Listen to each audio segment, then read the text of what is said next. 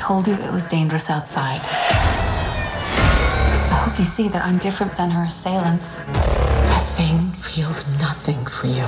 You don't belong here. I've discovered something troubling. Our guest has not been entirely truthful with us.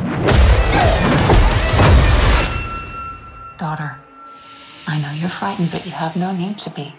Have I ever done you harm? It's just a matter of time. This woman doesn't care about any future but her own. She's very dangerous. I'm never gonna hurt you. She's a risk we can't take. We have to go now. Trust me. Daughter, your whole life I've taught you to see the bigger picture.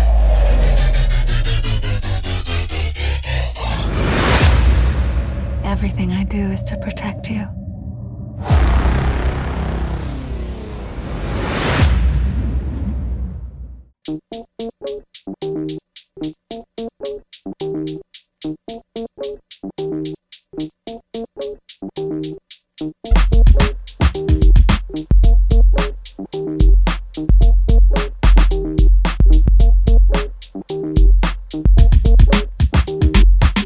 Hello and welcome to the Nomcast, the Netflix original movie podcast. I am your host, Andrew Morgan. You can follow the show at NomcastPod on Twitter and Instagram, or you can follow me at JokesOnDrew. So happy to be back after a brief slowdown of sorts.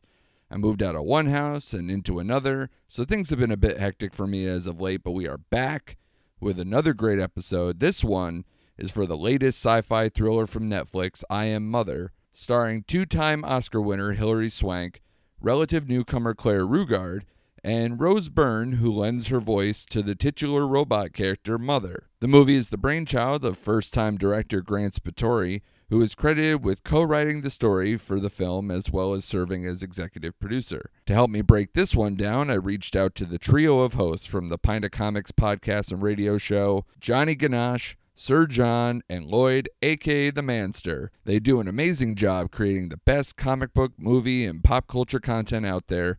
Head to their website, pintofcomics.com, to check out their podcasts, their movie reviews, their Comic-Con coverage, and much, much more. Hope you guys enjoyed the episode. Please rate and review the show on Apple Podcasts, Stitcher, or wherever you get your podcasts. Thanks so much. Give a listen. But if you guys can go around, introduce yourselves, and we can rock and roll here. All right. Number 64, University. Oh, no. I'm Johnny Ganache. That's my podcast name. But, I love how you did that one. I was ready to go. Maybe because I'm from that era. Every time it's like intro stuff with sports, It's always the Chicago Bulls theme from the Jordan era. Where it's like, doom, doom, doom, doom. Isn't that a John Tesh song too or something? No, John Tesh. No. He had the NBC on NBA on NBC. NBA on NBC is John Tesh's. John Tesh's jam. Yeah. But yeah, every time you know what else is John Tesh's jam? Connie Selica. I've been banging her since like early 90s. Yeah. Good for him. Oh, yeah. No, I'm John, and I am from Pint Comics, a podcast, radio show, and website, and a whole bunch of good stuff. We got a YouTube channel, and we like to talk all about pop culture stuff. So I am Johnny Ganache. Yeah. Sir? They call me Nigel. That's just for you, John. Thank you. I appreciate that. They call me Sir John. I am the other part of Pint of Comics. And, I guess that's pretty much it. I don't know. I got nothing else. Hey, thanks for bringing the heat, John. That's what we're here for. The heat's coming later. We can start talking about this. No, the heat is now anytime we do a show in the Pint of Comics layer. I'm so happy to be back now in the summertime where I've always been warned. I haven't actually. But I think the last time you came, you said it's not that bad here. No. You're feeling it tonight a little bit? A little. Yeah.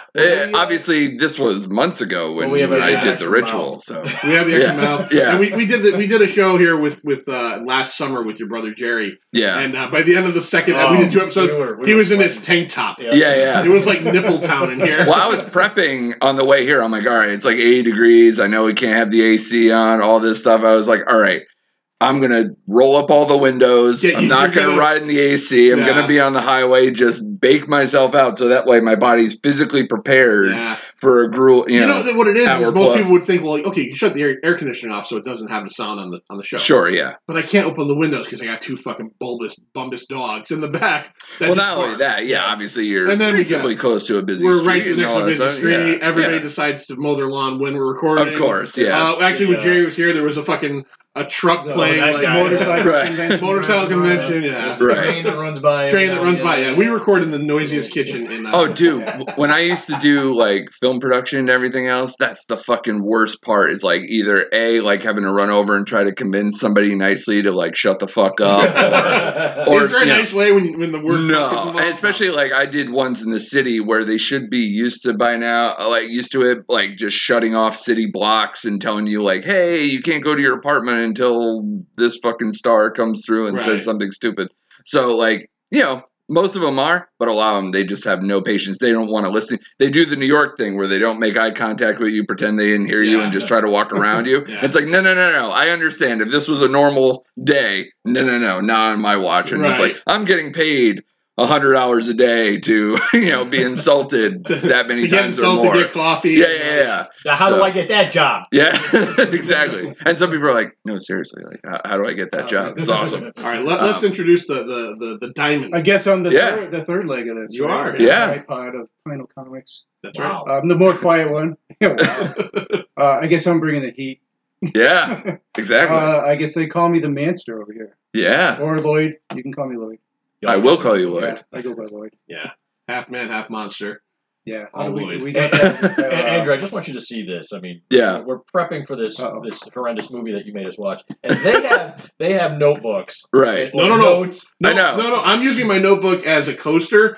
The notes are all from our Invisible Man episode. Oh, that's hilarious. I don't have notes, honestly. Truth be told, I have a notebook because. Of course you do. And truth be told, you all know me, right? Yeah. I fall asleep in movies. Yeah. The first time I watched this movie, I fucking hated it. I said fucking because you said fucking. No, you can swear, man. Rock and roll, man. You can. Yeah. I did not like it at all, so I had to watch it again. And not fall asleep. And I liked it better the second time. That's usually the viewing experience that they hope for. Just on, Lloyd Green. That's it. Just me. That's a new kind of growth. Yeah. Well, it's funny because Lloyd Green, man. It's funny because I'm looking at you guys, and now again, before you admitted to like not having actual notes or what have you, it's like you guys look studious. You have your notes, you have your glasses in your hands, you have all these things, right? But you have all this stuff going on, and John is literally in a fucking Hawaiian shirt like he's on vacation, like he's checked out before we even started. So I'm like, and no notes and anything else. And I'm like, all right. I hardly ever write down notes. But also, I'm not wearing my work clothes. I'm not saying you're not prepared. It's just the optics are hilarious. I can sweat and you won't even notice. I also dig you wearing the Pint of Comics button like you forgot what show you were on. We'll get you one before you leave. This is probably not the first time I've worn this shirt the last week. Yeah. So. I apologize. I ran out of merch, so I will get you guys on the next one. I was looking forward to another sticker for my notebook. Yeah, man. No, I just ran out, so I apologize. I just got an email for a great deal on some coasters, so maybe you guys can get that. Ooh, coasters! Yeah. I'll take it. Yeah. If I had a coaster, I wouldn't have to use my notes from that episode of Pint of Comics as a microphone stand. Yeah. That. Yeah, it's weird. Like coasters, like, oh, it's a great idea for people to like check out your stuff, and then you're like, boom, just immediately cover it, and ruin it too. Yeah, exactly. Yeah, just I just spent $30 on 100 of these. What are you gonna do with them? Get them fucking wet? Yeah, exactly. Throw them out. Yeah, and hope they're good enough quality that just doesn't just melt all the words off and everything else, just shatter it. So, all right, guys, thank you guys for coming on. This week, obviously, we're talking about I Am Mother. Which, I've had so many ideas with the I Am Mother thing, because there's so many mother movies, like, especially even recently. Oh, there's one with an exclamation point. Right, yeah. Which they stole from Airplane. That's exactly what that is, right? Where it puts the exclamation point at the end. It's the same type of movie, right? Oh, absolutely. Yeah. Absolutely. I've never seen it, but I don't think so. Yeah. And even this one, the Hollywood Reporter said, like, oh, it's Mommy Dearest mixed with Ex Machina. And I'm like, that's kind of a very stupid, simplistic way to put it. But that's the Hollywood Reporter, so that's fine. That's what they do. But at least that's another mommy movie. And then anytime I see the poster, I keep desperately wanting to do a Photoshop project where I put I am something else or like I am motherfucker and have Samuel L. Jackson there. That's a good one, yeah. So like if anyone has any suggestions, hit me up on NomcastPod on Twitter and Instagram and tell me what advantages like that. Mommy, what was that movie with the two boys and the mother? I've heard of that. I've never seen that. Such a good movie. I think it's called Ma? The one that just came out? No. Oh. It's called something. I think it's Mommy. It's like a German horror movie with a woman in bandages and these two little kids. And it's great. I did the thing I do when I know I'm not going to see a movie. I read the synopsis. Right, and I was like, holy fuck. Yeah. I want to watch that now. I blew the ending, but it looks pretty good. It sounds pretty good. Yep. Nice. Yeah. That's cool. Well, obviously you guys have already kind of started to bleed into what you did or did not like about this, or at least your opinion on it. No. Yeah. Did you guys at least come into it? Did you watch the trailer? Did you see anything about it before I suggested to watch it at all? I did not. No. I saw the little placard on my Netflix a few times. Right. And I watched the trailer maybe 3 days ago. Okay. Yeah. So, I mean, obviously, you're coming into it, certain preconceived notions in terms of like whether you like Hilary Swank or not. I think when I saw you guys at BoomTube, I think I was talking to you about like what was coming out and things like that. Yeah, and you're like, I think I saw like the I Am Mother thing, and I think you're like, I think it looked like something I've seen before. Right. And it's not by mistake. I don't know if you guys, when you saw this, had any opinions of like, oh, he's ripping off this or he's doing anything like this, because I've seen a few interviews and with people who worked on the movie, and apparently he's just a humongous Alien franchise. Very, very. So obviously, I just let go of my pants. Yeah, because he just flooded the basement. We didn't talk about it much before you came over because we wanted to save it. Yeah, but before we recorded, before you got here, before John got here, Lloyd, myself, and my wife watched it as well. Right. We're talking about it, and I said there was several scenes that were reminiscent or straight up from Alien. Yeah. Right. For me, the first scene where it's this cold, dark science fiction environment with all the lights turning on. Yeah. That's how Alien starts. Sure. There's a scene later in the movie where the daughter character is pulling herself up. Right. And it's a close-up shot of her fingers, and her eyes come up. Right. That shot is an Alien of Sigourney Weaver doing that. Yeah. And the other thing was, I guess this was maybe a little bit more out there, was the mother robot. Every time she scanned the room with that flat beam, that's straight up the first scene of Aliens. They scan Ripley's shuttle with that same type of flat beam. Sure. And I mean, I'm sure there's more, but I totally was like, well, I mean, even the obvious of just the mutter system in Alien, like the computer system is actually physically named Mother. Yeah. So so obviously you're starting with that. And, female protagonist, that kind of thing. Like, and then obviously all the homages you were kind of alluding to that really add up to this. Yeah. I use the big words, buddy. No. I bring it all out. You use homage. I'm a pretentious whore. See, I didn't even notice all this. I might have paid attention to the fact that, it looked very familiar in certain places. I don't care about that kind of stuff. I look at the brass tacks of it, and I don't look at it as being an homage, just as bad writing. Okay. I watch Alien on a yearly basis. Right. So, like, that stuff just... Do you have a certain time of year? No, but I'm... Actually, today I was thinking it's my Jaws time of the year. Which of course. Where should be for everybody. Yeah. He's got his tongue down the damn shark's face. That's right. Yeah, that's right. I did see you post the Funko one, but I desperately am holding out for the one with the tank. I got that one. Yeah. Oh, yeah? I'm pissed off because there's a San Diego Comic-Con exclusive. Yeah, with the blood and everything. And Quinn. Yeah. So good. eBay. Yeah. Uber drives the boat. What have you got there? Yeah. That's pretty good. Yeah, it's not bad. Drunken Robert Shaw. And I'm only drinking ginger ale.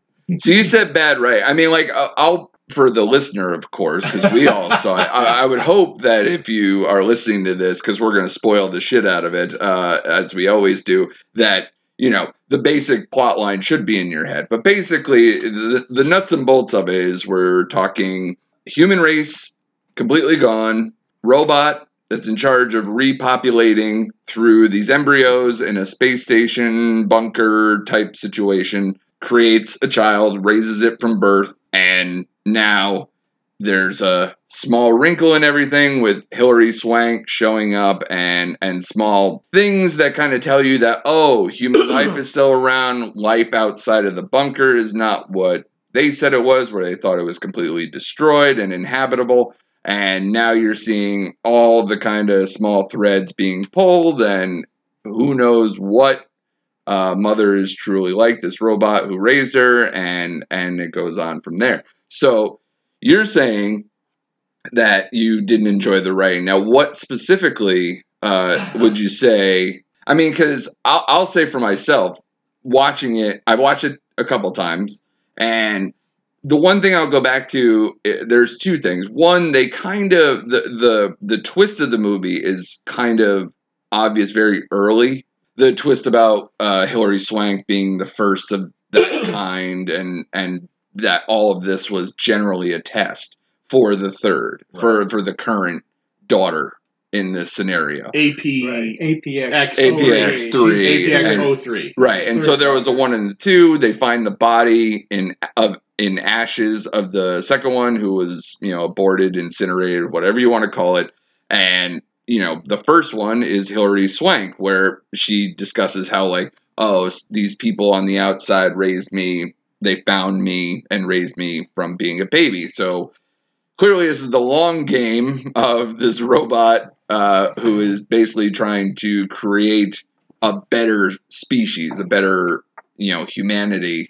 And obviously they're doing it through a series of things and classes and tests and all these things until the encounter with Hilary Swank, and then testing to see whether she will return and actually be a mother to these embryos and kind of do her status as kind of Mother Earth, or will she stay with Hilary Swank, abandon everything, and then probably end up being killed, just like Hilary Swank was at the end of the movie? Because once you don't have a purpose anymore, you're dead to mother. I hated that scene.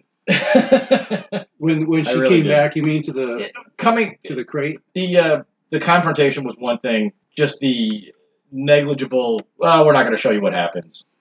Yeah, it's lame. I like that because you don't have to see what's going to happen. That robot is going to pound the shit. I think that was a budget thought too, because the thing about this movie, even though it has somebody like Hilary Swank or a voice of Rose Byrne and things like that. Well, that was Rose Byrne. Rose Byrne, yeah. She did a real good job. Yeah. I'll give you a positive there. Yeah. So this movie was basically shot for like $6 or $7 million. It was a very small budget.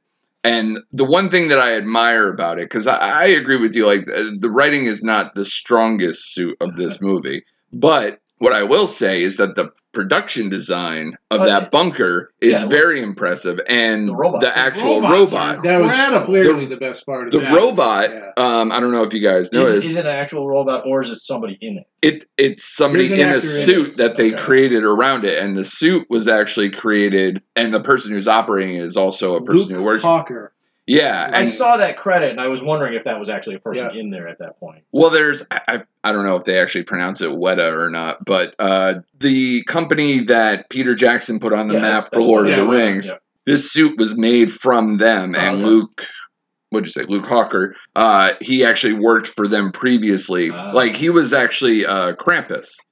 Have you ever seen the Krampus movie? Yeah. He played that, and the suit was made for that same place because he worked for Weta previously. And so they did a lot of the work on the robot as well. And I thought it was pretty well done, including the face, because a lot of times with, you know, if you're doing a CGI version of this movie, the actors aren't going to emote as well. They don't have anything to work with. And like you saw that, like probably the first time I ever thought about this was Star Wars Episode 1 back in the day, where it's like everything is green screen, Lucas completely abandoned doing like realistic sets and everything else. And it's like, and then you have all these other characters that are not, even droid, like created things anymore. Everything's computer. So everybody's just talking to a tennis ball. Roger. You could tell where, but you can tell the difference between having something to actually work on or hearing the voice of the real actor and having that work versus something like this, where you can literally look in somebody's face, which, even the robot simplistically had basic little emotions. Did you read the eye? I read 2 dots as the eyes, and then the little circular, pathway as the mouth. I read it. The mouth. I read the single portlet as the eye, and that as the mouth. Right. The two I kind of read it that way too, but I also read it as looking like a cross between the newest thing that Apple puts out that you want, the Ghost of Steve Jobs, like the mother robot. Right. I also looked at it as the head to me looked like a cross between a hard drive on its side, or a Xbox, like whatever the next version of Xbox is, a little big on its side. You know what I mean? I know it was big, but the eye reminded me of the easy button, the CBS. That was easy. As a Transformers fan, it looked like Shockwave. So I mean, a little bit. Yeah, I'm with you there. So I'm looking at that and going, okay, a female Shockwave. Yeah, this is going to go well. Right. In the last few years, I when I was watching it, I thought about another movie that had practical effects to a point, robots that reminded me of this. That I was so impressed with. No, Interstellar. With those. Oh my god, those robots were so fucking cool in that movie. Yeah, I was gonna try not to bring up Interstellar, and because once you do that, it just I don't want to tank this movie. I don't want to tank this movie. Yeah. But I thought well, I won't, because I'll be honest with you. I have a vibe, obviously, from you, and I don't know where Andrew's at yet. Yeah, me and Lloyd kind of talked about it before. I like this movie. Now, I will put a pin in it and say, I liked it. Would I buy it on Blu-ray? No. Do I need to see it again? No. But, was there some weak writing? Was there some plot stuff that I wasn't 100% sure of? Yes. Right. But, and the other thing I thought was this was 2 hours long, could have been 140. It could have been 1 hour and 40 minutes. That is probably my biggest point. I thought it was way too long. Too long for what it was. Especially because for how early, like I said, that they kind of reveal certain things, or at least start the threads to come apart. This easily could have been 1 hour and 40. Right. Yeah. I totally agree. But I liked a lot about it. And I mean, besides story-wise, now that you say it was $7 million. Yeah, it's impressive. It's super impressive. I mean, I get you're saving a lot of money on cast, 2 people, Yeah.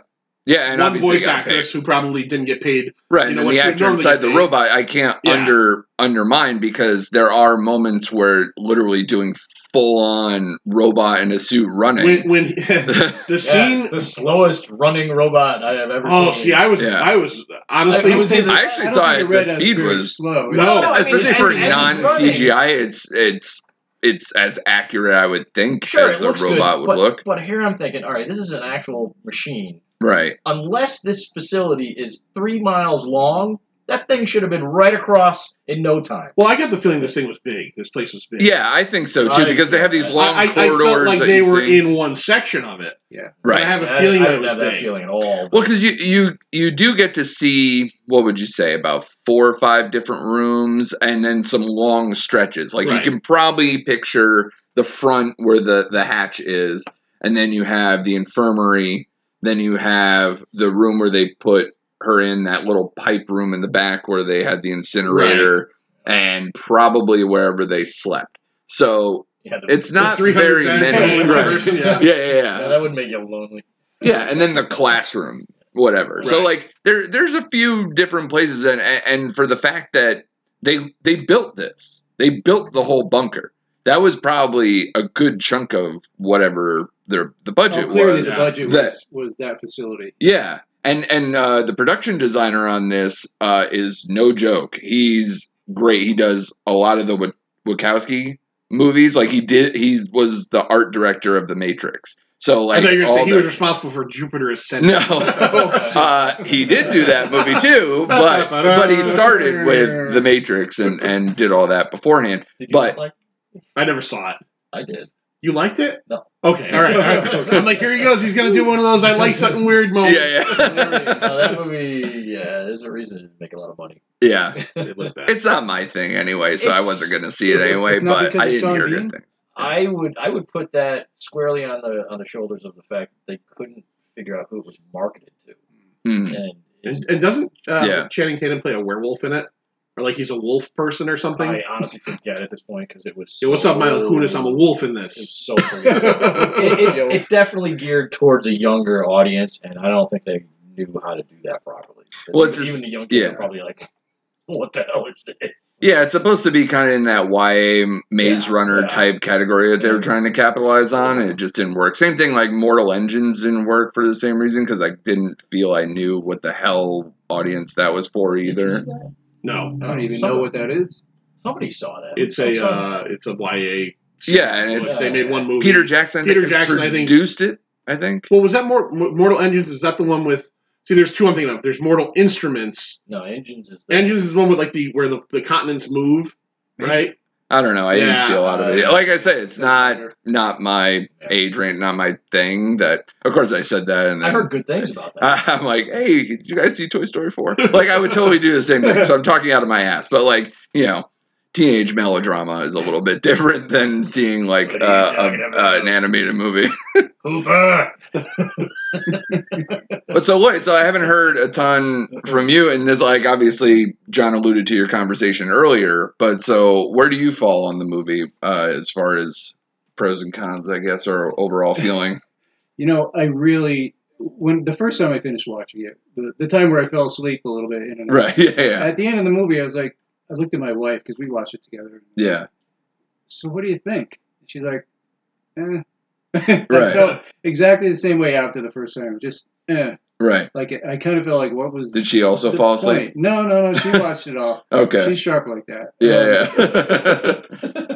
So I saw the ending. I maybe missed a little bit of bits here and there. But so my second time around, right, I watched it. And then I felt so smart the second time. Because I'm watching... Actually, the first time I saw it, at the end of when the little girl says, like, Mommy, why aren't there more people here? Right. And then it moved on. Then it, like, went from her to the older girl. Right. But in between there was a little title shot that said, Days Since Extinction Event. Right. 13,867. Right. I'm like, that's like 40 years. Yeah. It's 38 years. It's 38 years, yeah. So we think maybe 10 years went by. Right. And really 30 years went by. By the way, very kind math in terms of, like, yeah, Hilary Swank's 38. Yeah, okay. You're right. But, it's nice for her to, like, be like, okay, I can buy it, I guess. But, as a person who is currently 37, no. Yeah. No, I get it. Yeah. Well, remember, Hilary Swank is like post-apocalyptic wasteland 38. Yeah. They hagger her up pretty good. Well, yeah, and she's living in a fucking box. and she likes to do that kind of stuff where she kind of... A lot of actresses, I don't know what you think about her on a below the belt level. We're not going to do an Office here, are we? We're going to figure out if she's hot or not. No. Well, no, I just mean that because I've noticed that a lot of actresses who consider themselves of a certain hotness level, probably, like, look at Charlize Theron. She kind of for a while there, she went out of her way to be like, no, I'm going to ugly myself up in this, or I'm going to look. And even on the male end, Brad Pitt does it all the time. And again, he's a pretty awesome, like, if he wasn't so hot, he'd be probably the best character actor we would have ever seen. He'd be more of like a Gary Oldman than a Brad Pitt. He was cursed with a Brad Pitt face. Yeah, exactly. Because if you see him in all the bit roles that he does, or the smaller stuff like True Romance, or even Burn After Reading, which has like a little bit more meat, but he's so great. Yeah, he's perfect in these, and he picks these. And even Fight Club, he went out of his way to kind of be like, yeah, I'm ripped, but I'm also like getting shot in the face or punched out, or like all these, like, literally doing, or even Jared Leto in that movie. He gets his face fucking destroyed, and then does something like Dallas Buyers Club, where it's like, hey, don't, I'm going to take it in this direction and try to, just everybody who seems to be like these certain people who think like they're better looking, or have always been told they're better looking for like long stretches of time, tend to go for these roles where they're going to get beat up in some way. You have to do like heavy makeup or get into something with a lot of fights or something. Right, exactly. I think it's a two-way street, and I'll be a little on the even keel here. Yeah, they're the pretty people. They make the good money. They're gonna bring in the audience.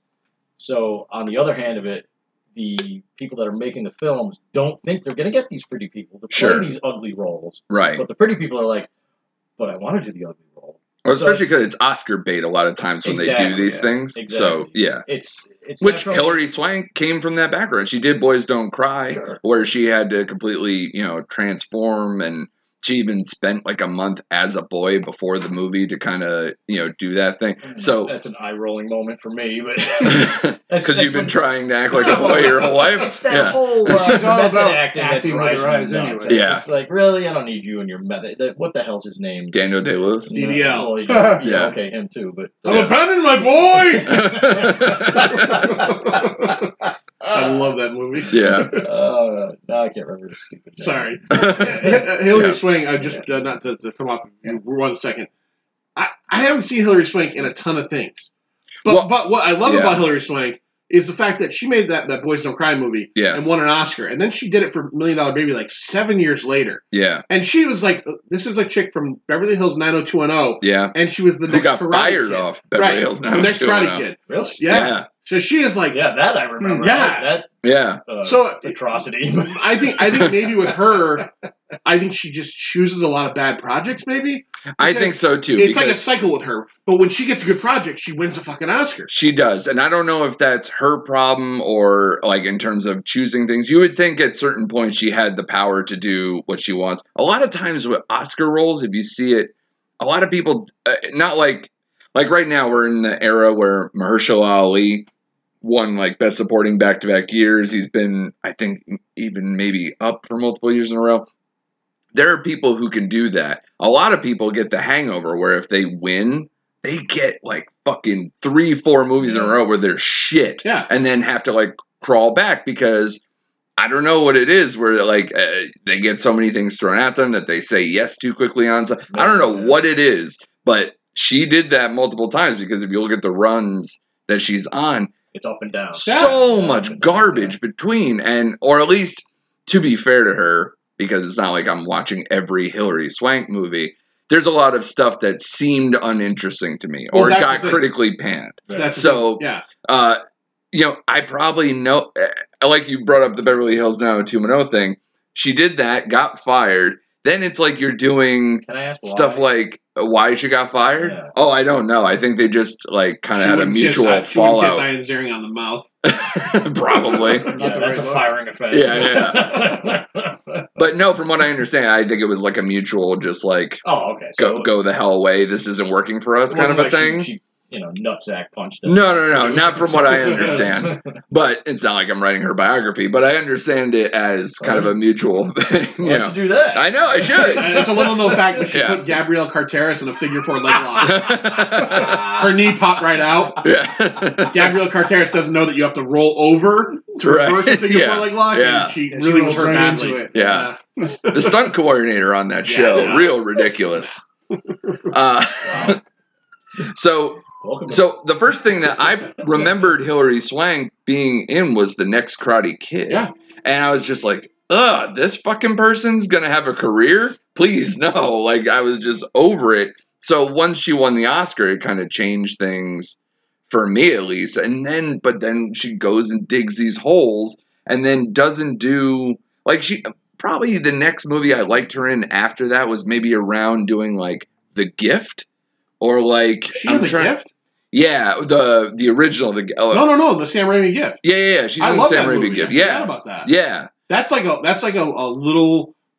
That's a great ensemble. It's deep. It's a great cast. Yeah, and it's a really good like thriller horror-y type. I like it. I like it a lot. People literally don't remember because it was right before Spider-Man. If I wasn't such a Sam Raimi kick, I wouldn't have known it either. Keanu Reeves. Yeah. Katie Holmes, Giovanni Ribisi. Greg Kinnear.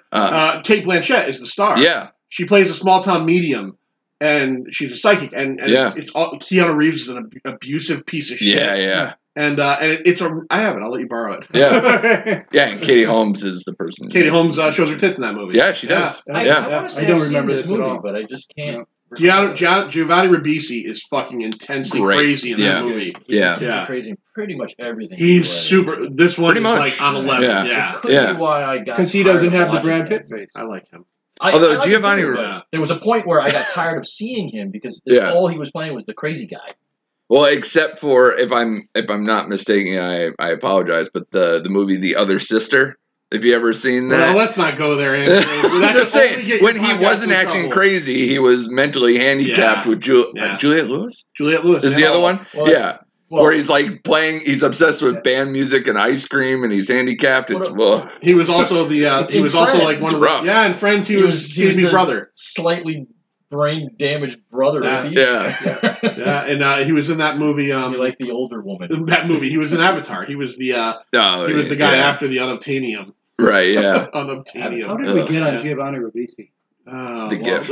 That's all it took. You don't remember where you are? Yeah. It might be Andrew's I was talking It might be the Nomcast. I was talking about the days, and then I was... I knew you guys were going to take over. It's going to feel more like a Pint episode. Sorry. It's fine. Look, I'm sorry. Finish up. We Pint of Comics our way into the Nomcast. No, but it POC'd it. It does. Wow. It does speak to this movie, obviously, that we could go on longer tangents instead of getting back to the film. Yeah. But Lloyd, you were kind of before we kind of hijacked you a little bit. So you were saying, like, when you watch it the second time, that it improved for you. What really grabbed the second time? I was looking for a reason to like it the second time. Right. Yeah. Right.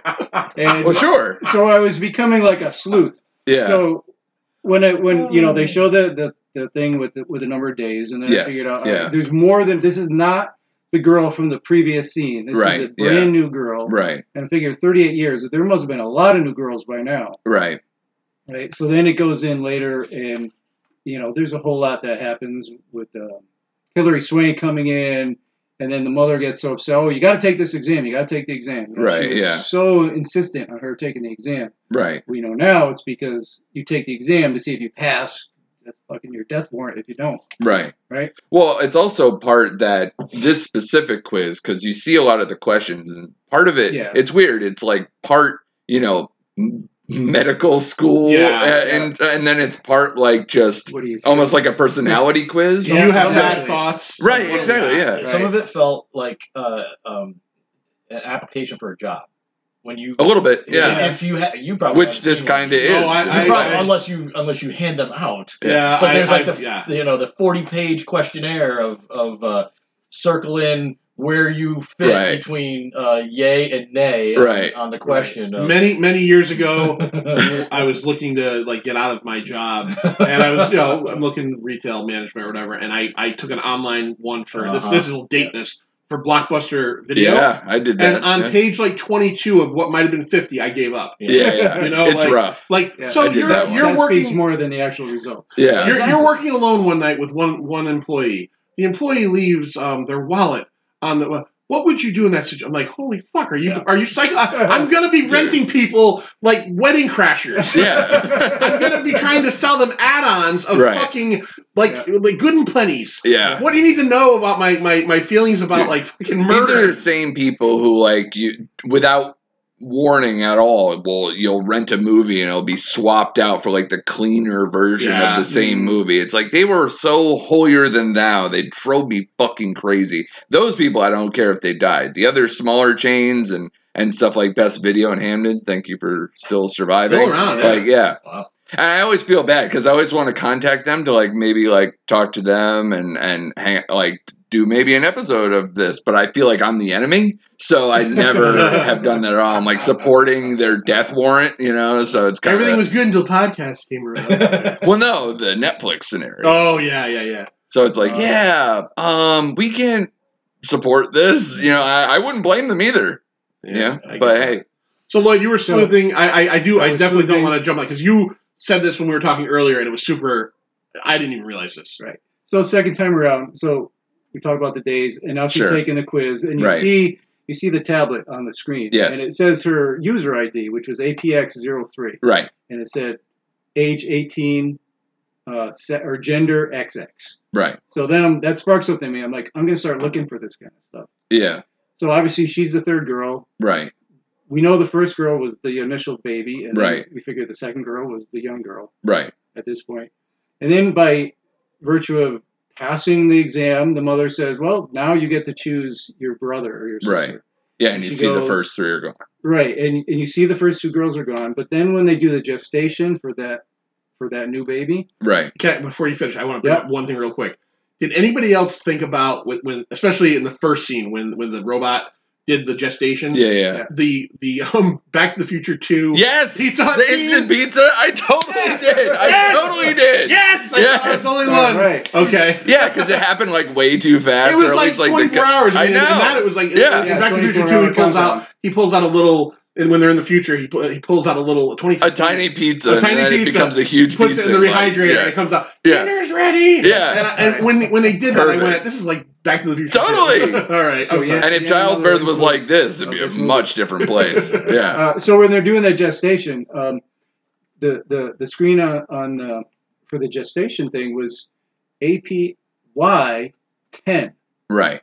So that means that's the 10th boy. Right. So already now we've got 3 girls and 10 boys. Now the only question I have on that is, okay, go ahead. Because I didn't think about it when you said it earlier, but now I'm thinking about it. Did she pick from the top of the line? I don't think so. I don't think she did either. I think they were numbered in order. There was I think she might have picked lower. Yes, but that's not a bad idea. Maybe you're right. No, I see what you're saying. But I think it went 1, 2, 3 to whatever. Yeah, I think she picked from the middle of the pile. Yeah, I don't think she just went for the first choice. All right, so but in the time that you're talking about, there is a good chance that this robot's been fucking baking motherfuckers left and right. Yeah, sure. I think that she was. I want to bring up what I saw, at least when the girl went and found missing other embryos. Yes. It looked like there were a lot more than 2 others missing. Yeah, she only found the one set of like teeth and other things, but obviously there's a ton of ash there that Well, but no, I haven't incinerated a lot of people, so I don't exactly know what the ash to flesh ratio should be, but it did look quite a bit more than there's a lot of that. Yeah.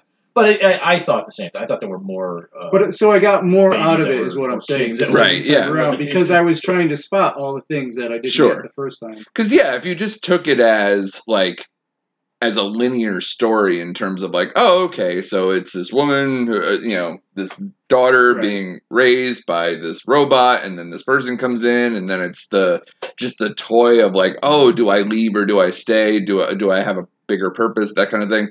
If you don't notice those other things, it really kind of is a more bland movie for sure. But it's almost downright boring. Well, and there's some things during the course of the movie that don't make sense that do make sense later. For sure. Like when she does escape and she gets to the air chamber and then the outside door, and she's able to get all the way there and open everything. Right. How is this even possible that she can get this far? Which, by the way, I think that's where the budget really shows its true form when they go outside of the bunker, because it's like they spend all that money and all the preparations and all the lighting and everything else. All those lights that are in the bunker are all on separate channels. Like there are people operating every fucking blink and everything. Like they're doing basic sequences or whatever. So it was all done with LEDs. Like they said, they spent like thousands of dollars on LEDs. But once they got outside, it's like, all right, it's dusty and fog and dust, and this dust looks CGI. Let's let you walk over a map screen. Right. Yeah. There's a bunch of there's a really kind of shitty looking fake ship. Right. On the shore there. Yeah. And some storage containers that don't look real from far away. Yeah, because it's like say a post-apocalyptic like Wall-E is more realistic to what it would probably look like, but they don't have the budget for that. So it's like, all right, this is at least 38 years since they blew up humanity, so we got to kind of put a few things around that make it look like what it might look like, but it's also, they were cleaning it up this whole time, and they were getting it ready for when we're going to do this again. It's like, okay, fine. Because, they said 6 months prior, they started really They made the I hope those 63,000 embryos like corn. Yeah, because the future's all corn. Which the one thing that I saw, 6 months to grow corn. Yeah. And what was all that corn for? I mean, how long does corn stay good? Well, that's the other thing too, right? Hilary Swank was eating corn out of a can in that bunker, and I was like, Jesus, where the fuck she get that? How long does make sense? That's what speaks to the poor writing. Right. A lot of things didn't make sense. Well, it's just in a movie like this, the details are very important, and it can make the difference between even a good movie going great or even just a bland movie becoming better. Yeah. And this movie, I thought for the most part, kind of.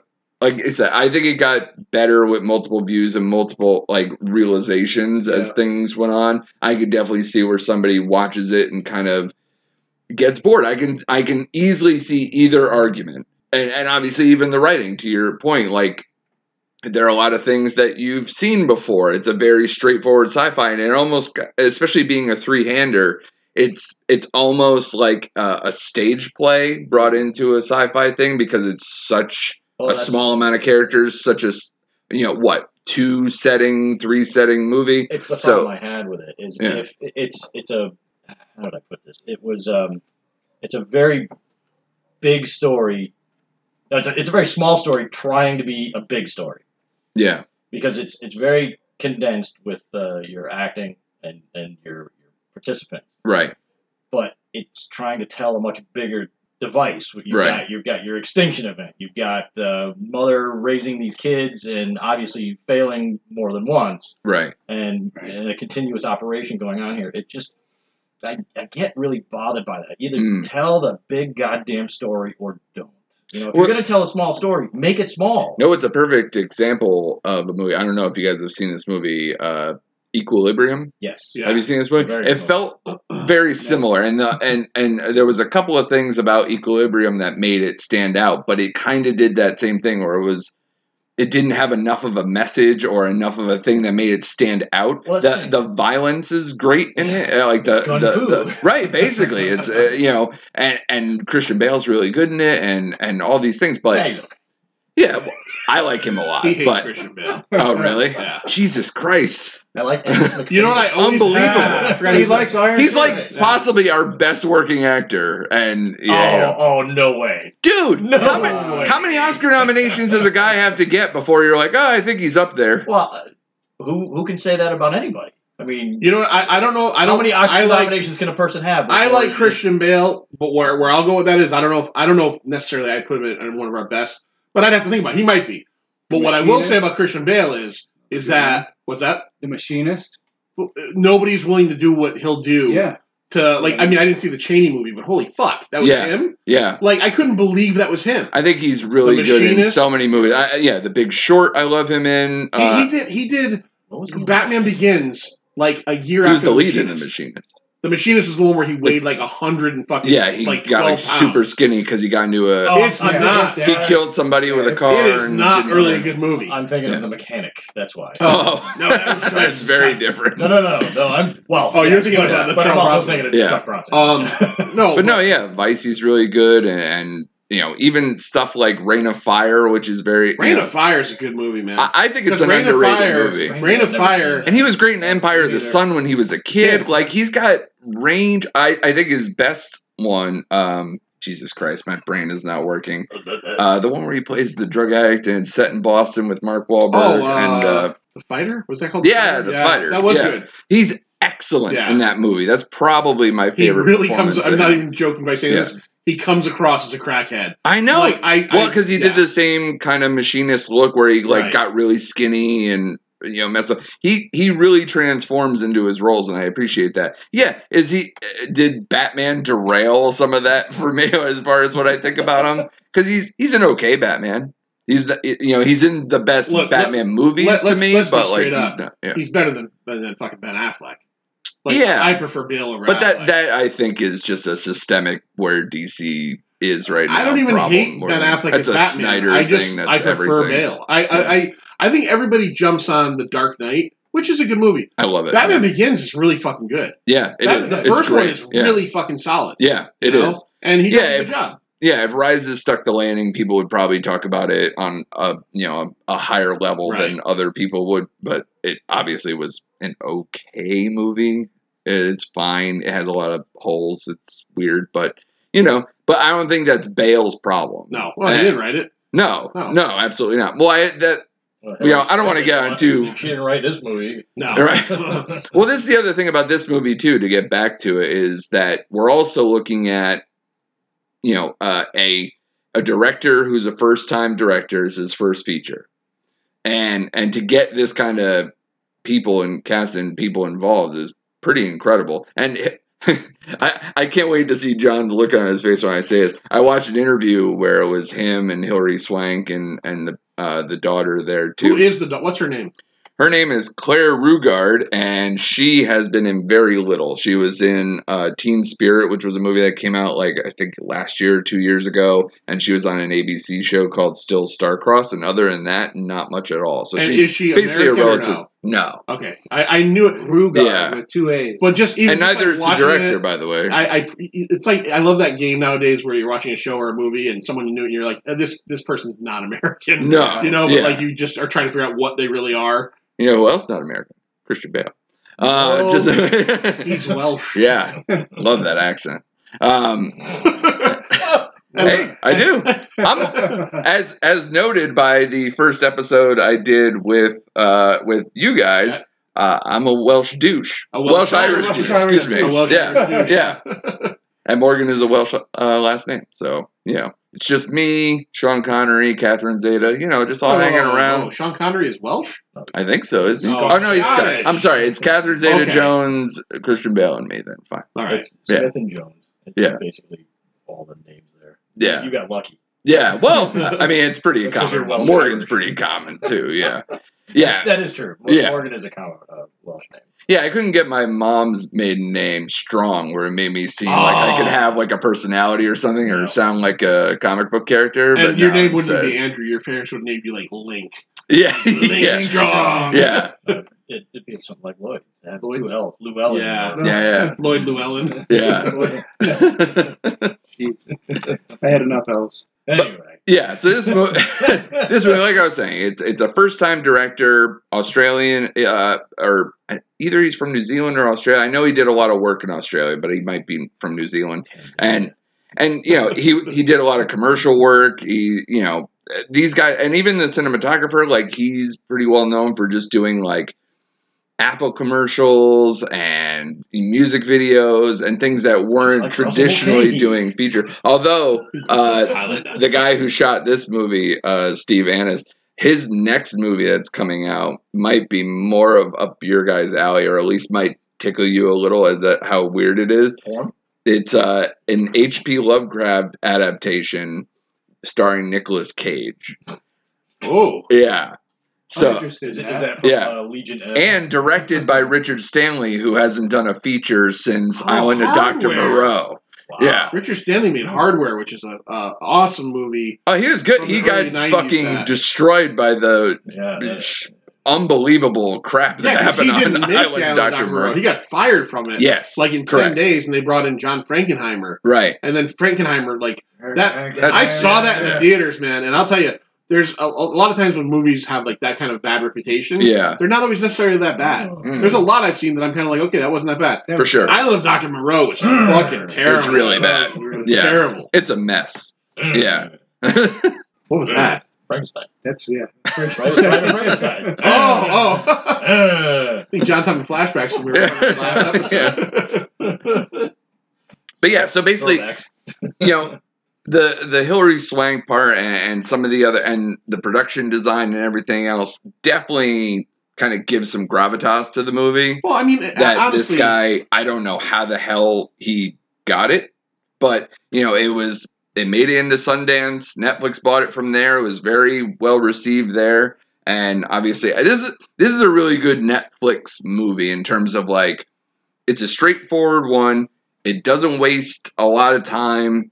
And it's basic enough that you can fall asleep, keep up with it, and do things and I'm not saying that should be in an advocate for what a good movie should be or anything, but it definitely is something that in the Netflix category of things, it's definitely not a bad movie when compared to a lot of this. They keep their cast relatively small as well. I mean, and like I said, the budget's small. They acquire things and try to make them into something bigger, like based on the algorithms. So if you're like the only star in a movie, why not try it? Right. So I mean, I thought this was a good gamble on their part. It's a very watchable movie. I wish it was shorter, as you put it there, and it should have been shorter. But I think the suspense part does hold you. I think, and that for a movie like this, I think that's the mark of whether it's good or bad. Because if I'm following along and I truly care whether when she's sneaking around that she's trying to put this whole thing together, whether I care whether Mother's going to come out or whether there's going to be a fight between Hilary Swank and Mother, or that there's going to be some intense moments that make this almost a Shakespearean stage play while incorporating all the sci-fi elements that keep you around. But I liked it, didn't love it, but as far I was pretty much what you were describing, John. That I felt like most of those elements were the same for me. Yeah, I enjoyed it.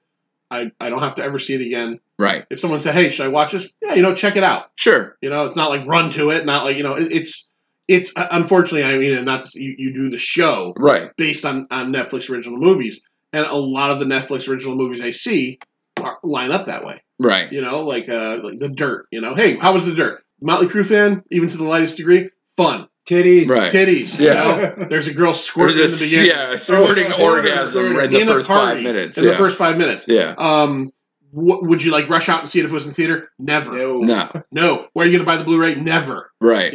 That's where most of these Netflix movies fall for me. Right. But I can't complain because, as opposed to now, in all honesty, I enjoyed this movie to an extent. Yeah. If I went and saw this in the theaters, I'd probably be a little let down. I just spent $40 for me and my wife. But for the price of whatever Netflix is a month, no, that's a good point. Added You're right about that. For whatever, $12.95, whatever it is a month, for me to see a movie like this and go, okay. This to me is my, back in the day, we were just talking about video stores. This would be like, oh, I like so-and-so. You look at the box, you'll kind of put it together of what it's basically like, and you're like, I'll take a risk. And that's what Netflix is for most people these days. Sure. Or any of the streaming services. And I think you can, I at least like that Netflix is investing in or taking risks with, okay, here's a star, here's an up-and-coming content creator, director, writer, any of those things, and moves forward with those pieces. And this is another one of those. Because for a while there, even like the last movie I reviewed was The Perfection. It's like, okay, it's It's very smart to pick that up and be like, okay, this is a person who, again, didn't have a huge background, did a lot of Girls, the TV show, and some other elements that weren't, feature film, but okay, let's give him a shot. He has the pairing because of Girls with a high-powered star that's also coming off a horror movie, put her in another horror movie, and you have the elements of at least what entices people to watch. So they're very smart. Whether the movie is good or not is obviously, they got to pull it off. But Netflix is very good at either acquiring things that they know people will be invested in on some level, or they invest in people and just get the fuck out of the way. Right. And in all honesty, to bring something up, we talked about a little bit about the Hilary Swank element of this movie. Yeah. She was not necessary in this movie. Because this... her meaning that they needed a star in that role, They didn't need a star in that role. No, absolutely This could have been the young girl who played a daughter. The voice of Rose Byrne was a nice touch. Right. Could have been anybody. Right. And it. I think the voice thing bothers me more than the Hilary Swank thing. Only because we've gotten to a point now, especially in animated movies and and even commercials and everything else. There used to be. It was like you were a great voice actor and you got all this work. And now it's just stars getting these extra checks. It's like, no, you get enough roles. You get your thing. You're taking from these guys who look like us, who need to be behind microphones, that we need some work. It's because the people that are making these films want those actors to play themselves. So pretty much. It's the personality you're selling. Well, they want Harrison Ford to be Harrison Ford's voice behind the microphone. For sure. They don't want them to act. They just want them to read the lines in their natural voice. That's what they're looking for. And some people, it fits the bill. Sure. Like, especially with, like, I agree with like Toy Story obviously just came out. Like, there's certain people who really fit those voices. Who's someone that was So did you not like the Rose Byrne voice? No, I thought it was good. It's fun. But I just think, like, could it have been done by a voice actor, save yourself some money? And because it's not like I went into it like, oh, Rose Byrne is doing the voice? Right. Cool. Like, it just... She did a good job. It's fine. Yeah, she's good. But I mean, I didn't even know. No, it's definitely not a complaint of work. And the same thing with Hilary Swank. Like, just because somebody else could have done it if they wanted to truly save some money. But clearly that was a way to try to get into festivals, get in front of people. That had to be like the producers. We have to have a name in here somewhere. For sure. Because in all honesty, this can't be Hilary Swank saying, well, this is the next Oscar. You know, because that role was very one-dimensional. You know, January Jones could have done it. Good pick of a name. Sure. But anybody could have done that role. Sure. It didn't have to be Hilary Swank. It didn't have to be Kate Winslet is doing this. You know why? Right. Why? Why? Although Hilary Swank, I mean, kind of fits that. Like, especially like I was saying, she does a lot of roles where like she kind of dresses down or like kind of looks beat up or tries to do things. She's used to that, and she has that kind of look to where she could be in that post-apocalyptic way. Like, obviously, people like Sigourney Weaver, Linda Hamilton, like, it fits that kind of same mold to where, that kind of can look disheveled, but also is a very attractive and big star power thing and still make it work. So I think she kind of brought some of that, because look, like, actually, she has a lot of Linda Hamilton in terms of, like, look and body type and everything else. Like, it kind of really does. Are you trying to say sinewy? You see the latest Terminator? I did, yeah. Preview with Linda Hamilton? Yeah. Unfortunately. Yeah, she looks pretty old. Yeah. I'll probably end up seeing it just because Cameron's on board and it's Linda Hamilton again, but I don't have high hopes for it. Same thing with like what is it? It was Terminator, Rambo, and something that like all came out, all the franchise stuff all like dumped at the same time, and I was like, okay. I just let it all die. Terminator lost me at the Christian Bale one, and I never saw the which I just talked about. But the part that makes what's that? The Sam Worthington one? Yes, yeah, that was. It was so fucking bad. And then, directed by McG. McG, yeah. So great choice. So here's where we're at. I get Cameron's back. So we're gonna do Terminator Salvation with McG. It's gonna be the new Terminator trilogy. The movie fails. Okay, we're not doing that trilogy. Genesis comes out a few years later. This is the start of the new trilogy. This is the new one. New trilogy right here. Yeah. That movie fails. Okay, we're going to start over. Cameron comes on board probably just in a consulting role. Yeah. And now we're going to do the new movie. Now, I've never seen Genesis, but when I saw the trailer for the new movie, there's the scene where they go to the house and old Arnold Schwarzenegger opens the door. Yes. Yeah. There is a scene in the Genesis trailer, it's the same fucking thing. Yeah. Where it's like and it's old Arnold Schwarzenegger. I'm like, what? I think they're banking on the fact that most people just checked out by the time Genesis came through, that they're like, oh, whatever. The first three Terminator movies. 6 times. What's that? Genesis. I fell asleep watching it 6 times. Wow. It's impressive. I have not finished that movie. Your tenacity. Yeah. Like, to like, torture yourself. Sounds like me. I was going to say, I think if we've learned anything tonight is that you all probably need sleep studies. Yes. My wife tells me that every time. Well, I worked a long day yesterday. I too. I didn't mention. I fell asleep during this too. Last night I fell asleep. I watched the first hour out cold. Right. My wife finished it, and then when I came home from work a little early today, I watched like went back 10 minutes to kind of catch up, and I watched the rest of it. Yeah. And I mean, it was a good movie. It was a year from now, I'm not going to remember what happened in it. Right. It's one of those I things. will because I didn't like it. Yeah. Let me ask you a couple things about. Then you must never sleep. For how much you don't like stuff. Did she know, in your opinion? Wait, no, who are you asking about? About the Hilary Swank character. Okay. Yeah. In your opinion, did she know that she was the first? Actually, girl? yeah. Can we talk about that for a second? Yeah. Just because my big thing that I wanted to ask you guys too was, how does she not? I mean, like, she was a baby, but there's got to be some element over 38 years to kind of realize that there might be something going on when you don't remember your parents, that they admit that they found you, like all these things. Like, doesn't the math kind of add up for most people? They're acting There did seem to be a lot of scenes where she looked internally like she was like not sure of things. Yeah. Part of the things I didn't like about it is that there scenes like that. She was very one note. Sure. Super one note. But the problem is the scenes between the two actresses were getting that one note that kept falling flat. And that was part of weak writing, which I keep going back. There's that one scene where Swank's in the infirmary and the young girl, daughter, is on the outside, and they frame it so it's them between the glass. Like their hair is falling the same way. Yeah. So I mean, you're definitely they're not saying, hey, guess what? By the way, for how many embryos they have, can you imagine if they just kept cranking them out and they all look kind of the same? Like, what DNA are we going off of that they all kind of have certain genetic markers? I don't know if it's going to be that consistent or not, or whether it's just the early batch kind of goes that way, but I was like, they look fucking like mother-daughter, themselves. So I was like, okay. What else you got? Yeah. No, there was that, and they never really explicitly said that. Yeah, that was that Hillary was the first girl. They never said it. They never say it. No. Yeah. But I mean, you figure that out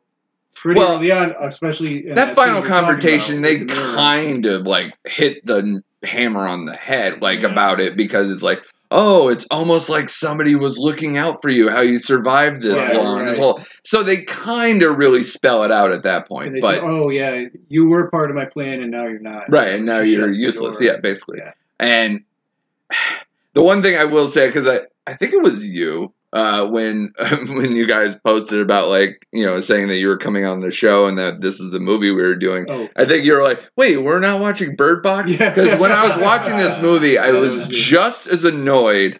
The first time I watched it, especially, that I was so annoyed every time the robot would say daughter, or they would have to call it mother. It's like, for fuck's sakes. We couldn't just go, okay, the first kid is named this. Put in the program. Stop, because that's going to get real awful if you keep calling every kid like daughter, son, daughter, son, daughter, son for fucking in perpetuity. Like, come on, people. We have the Johnny Carson footage. At least name Whoopi or fucking, throw Steve something out there. Yeah, exactly. Come on, Johnny something. So, like, you got all these things. Like, be a little more inventive. Because I would tell you, that is the thing about Bird Box that fucking drove me crazy when she's like, boy and girl. It's like, I avoided boy. You never saw it. Never saw it. I did want to bring this up. Good. Now that you say that, I'm sure you like that one. I'm going to paraphrase a scene in this also that lends it to the fact that Hillary Swank is the first girl. Yeah, is when she's in the infirmary and daughter shows her the future iPad with Johnny Carson on it. Yeah, and she says something about, well, that's Johnny and that's tonight's guest, and she goes, have you ever seen this before? Yeah, and Hillary Swank says, I think I've seen this a long time ago. Right. Which you just assume, could she? Because she was in the bunker watching the same fucking thing. But she also said she was abandoned as a baby. Oh, did she? Yeah, so that didn't add up from me. I thought the same thing. I was on board. And then abandoned as a baby, but we all know that memories, when you're 38, your memories as a kid are like, weird. Like, how old was the baby? Well, okay. I mean, like, unless they're doing a very vague version, I would say the earliest memories most people have are around 4 or 5. Right. And so I've got to assume that mother, I mean, no matter what kind of a hardcore bitch she is. I had that Danzig song stuck in my head every time I watched the fucking movie. That was another one of the Photoshop ones. I wanted to put Glenn Danzig's face over the robot. Do you want to raise hell with me? Yeah. But like, what age do you think? The two questions about the Hillary Swank characters. What age do you think, if she is the first one, did the mother set her out? Because, I mean, and was she completely? If she did set her out, like, say 7 or 8. Did she survive because she had the drones leaving her food and stuff? That's the implication. Right? That's the implication. Yeah. But the other one is, was she strictly only raised to be the test? Or did she do the test and realize, she's not quite right, I'm not going to burn this one, I got an idea. I'm not going to jawbone this motherfucker. I'm giving the script way too much credit. Well, did either you think of that? Also, that was part of what I was going to say earlier, too. It's like, it's not just a first-time director. The writer doesn't have a lot of credits either. So it's the story was created by the director and the screenplay writer. So, not a lot of, on the things that are the most important, they don't have a lot of veteran experience. But it was shot well. Yeah. I mean, it definitely was shot well. I forgot to finish my statement from earlier, too, where the interview I saw with Hilary Swank and the director and the woman who played daughter, Hilary Swank goes, "Oh, yeah, I worked with, Grant reminds me of Christopher Nolan when I worked with him early on Insomnia." And I was like, well, first of all, Insomnia is probably the worst Christopher Nolan movie she was in that he has. Yeah, I've only seen that once. It's her and Al Pacino, or the Al Pacino leads, and Robin Williams is the lead, right? Yeah, but she's very much like in the same. Like they kind of put them forward, but she's there a lot. That's it's like the Hilary Swank factor. Is I don't remember her being in that at all. Yeah, no, she's like the police on the ground in Alaska or wherever it is. Yeah, so. She said they reminded her of Christopher Nolan. I was like, and that was before I watched the movie, so I didn't like laugh out loud. And now I'm watching this, I'm like, like I understand he made Following before Memento, but if you're comparing it to either, it's like, no. But I guess that was more stylistically on set, more than anything. I mean, a lot of the problems I have with a movie like this is the subject matter. It's the dystopian, post-apocalyptic plot device that's been just done to death. Yeah. And if it's not done well, which I don't believe this one was done well, it was done adequately. Right. But it's not anything new. Every time I see a movie like this, I just keep telling people, if you like AIs that take over the planet and want to make people do what the AI wants to do, just go right back to 1972 and watch Colossus: The Forbidden Project. You'll learn a lot. That's a new one for me. Yeah, I haven't heard that one either. That's a classic. Yeah, I don't think this movie had a... Colossus: The Forbidden Project. All right, I'm going to write that down. Right. The lead in it is Eric Braeden. From fucking Days of Our Lives? Yes. Really? Yes. Wow. Yeah. Yes. Wow, he's the mustache guy. Yeah. He's like low rent Burt Reynolds. He's like daytime Burt Reynolds. Yeah. Well, yeah, I guess. Kind of. He's got that weird sort of a British accent too. So. But he like continental almost. Yeah. More like that. Yeah, definitely. Like it's a great movie. Like the sketch. Champagne. Yeah. I love that so much. It's perfectly 70s, that one. Yeah. I don't think anyone's ever been able to improve upon it. You get pretty good with Terminator and the whole Skynet situation. Right. But, that's a different kind of build-up. But it wasn't an android trying to make humans better. I thought that was just the weakest part of this whole thing. And plus, it was. What's the whole fucking point? An android trying to make a human better? Why not an android trying to make humans slaves? Right. I'd rather see that movie. Well, I think the mother says at one point that she says that she wanted to do right by her creators to like kind of improve upon humanity in honor of them, essentially. You're seeing something interesting right now. I don't think so. You're seeing John infect Lloyd. Lloyd started off kind of like, no, I kind of like it the second time. Now he's like, fuck this movie.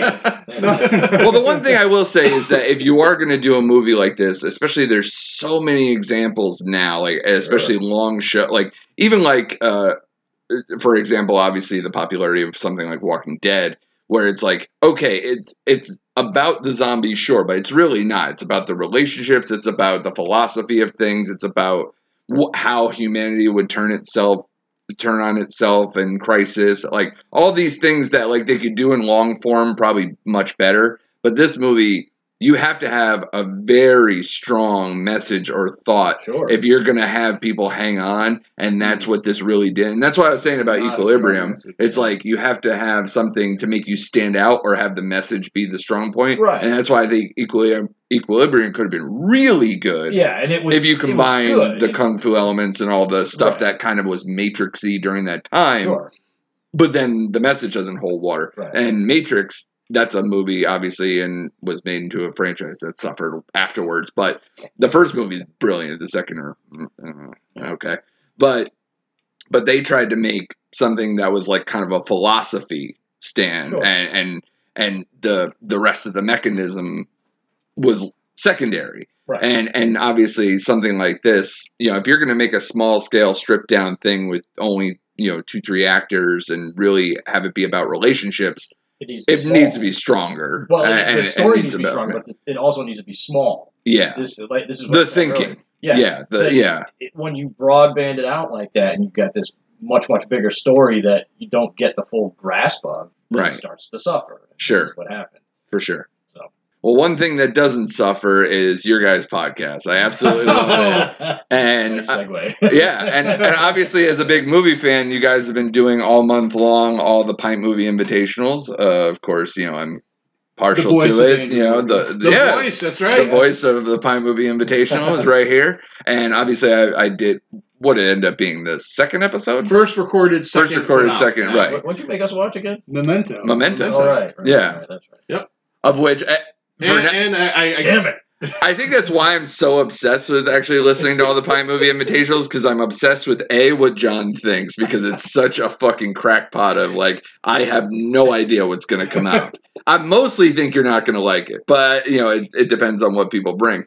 And then, because even The Thing, which I don't know anyone who doesn't like The Thing. I was surprised by that. And your explanation of it was almost like, no, I've almost seen it too many times now that I've gone the other way. It's like, what happened to you? What happened to you somewhere along the way? It just watched it 3 times in a 2-week period. And I've had enough. Okay, but that shouldn't. They cut into his watching Terminator Regenesis time. Yeah, exactly. Yeah. No, I usually watch it when I fall asleep. Yeah. It's called white noise. But I've been keeping track, especially all month long, and obviously I've been a fan of you guys for a long time, and we worked with each other quite a while now. But what do you guys got coming up now that I think the month is just ending? Is that the last invitational for a bit? Right? It's not just the last invitational. We did all June. It's the last one we have recorded right now. So right, yeah. We have a couple on deck as well. Right. And I extended to you the first invitation to come back. Yeah, I'm in. So you're the voice, and we want you to come back and do your second episode. Should I show John my short list before? You don't want to do that. Yeah. But we got some other ones coming up. A lot of musicals on there for you, John. We haven't done yet. I was actually thinking about that. Well, the whole thing with the invitational is that it's the person picking it. Yeah. So like Lloyd said earlier, I think Lloyd said earlier, maybe you said earlier, is nobody's picked a comic movie or a superhero movie. Technically, I think we watched. Oh no, we did. We watched Blade, and we have Dan from Boom Tube Comics picked, and we had to reschedule Unbreakable. So yes, not a comic book, but it's a comic book movie. Yeah, we got some really out there ones. We got some out there ones coming. Yeah. John's in particular I'm going to order it on Amazon. We'll announce it here. Right. I got mine picked up. I hope it's Winter Man, because I really want to see that. That's good. No, John's is interesting. We have some good ones coming up though. Yeah. And besides that, in the next couple of weeks, we've been doing the series with Larry Dwyer from Connecticut Cult Classics, who you've got episodes with. Yep. And we've been doing Scary Larry's House of Universal Horror. Yeah. So we have recorded. So we're doing 8 Universal Horror movies: Dracula, Frankenstein, The Mummy. Those have really been a blast. Those have been a lot of fun. Larry's a great guest. Invisible Man, Bride of Frankenstein. Then we've done all those. We've released up to Mummy at this point. Right. And we're going to then be doing what are the other 3? Wolfman. Creature. The creature. Phantom of the Opera, Creature from Black Lagoon. Yeah. And then when we're done with those, we talked to Larry about just doing, because he's such a great guest and he's so much fun to talk to. Just doing random classic horror movies. Sure. So Texas Chainsaw stuff, whatever. Whatever he wants shout to out to Larry's other side hustle, the Connecticut Cult Classics. Yeah. He's right up my alley. Speaking to my teenage self, doing the camp stuff, where he's doing Sleepaway Camp and Friday the 13th.